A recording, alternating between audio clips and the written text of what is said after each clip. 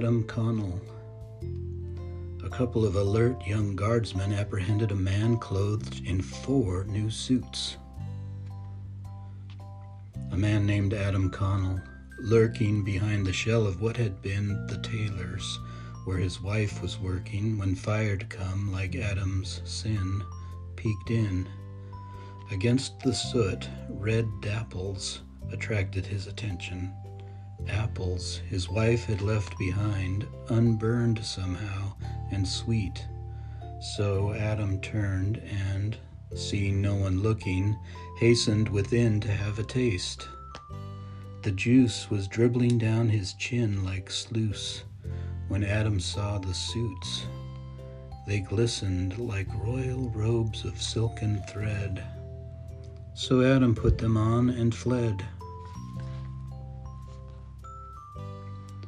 Kipling haunted by the ghost of Pushkin. No one, not even the government, knows the number of islands in the Sound. Even now you can get one almost for the asking. Can build a house, raise sheep, catch salmon, become a king on a small scale. RK. When Kipling left Seattle's ashes behind and navigated north toward Vancouver, gentle splashes at prow and rocking back and forth with island views at every turning, the ghost of Pushkin, spirit yearning to flow again in blood and ink, appeared to him and bade him think about the island kingdom every Moran or Murphy might create, from fire of love and ash of hate, away from worldly woe and thievery, but only to flame up like hay when lightning strikes on Judgment Day. The legend of John Back's death.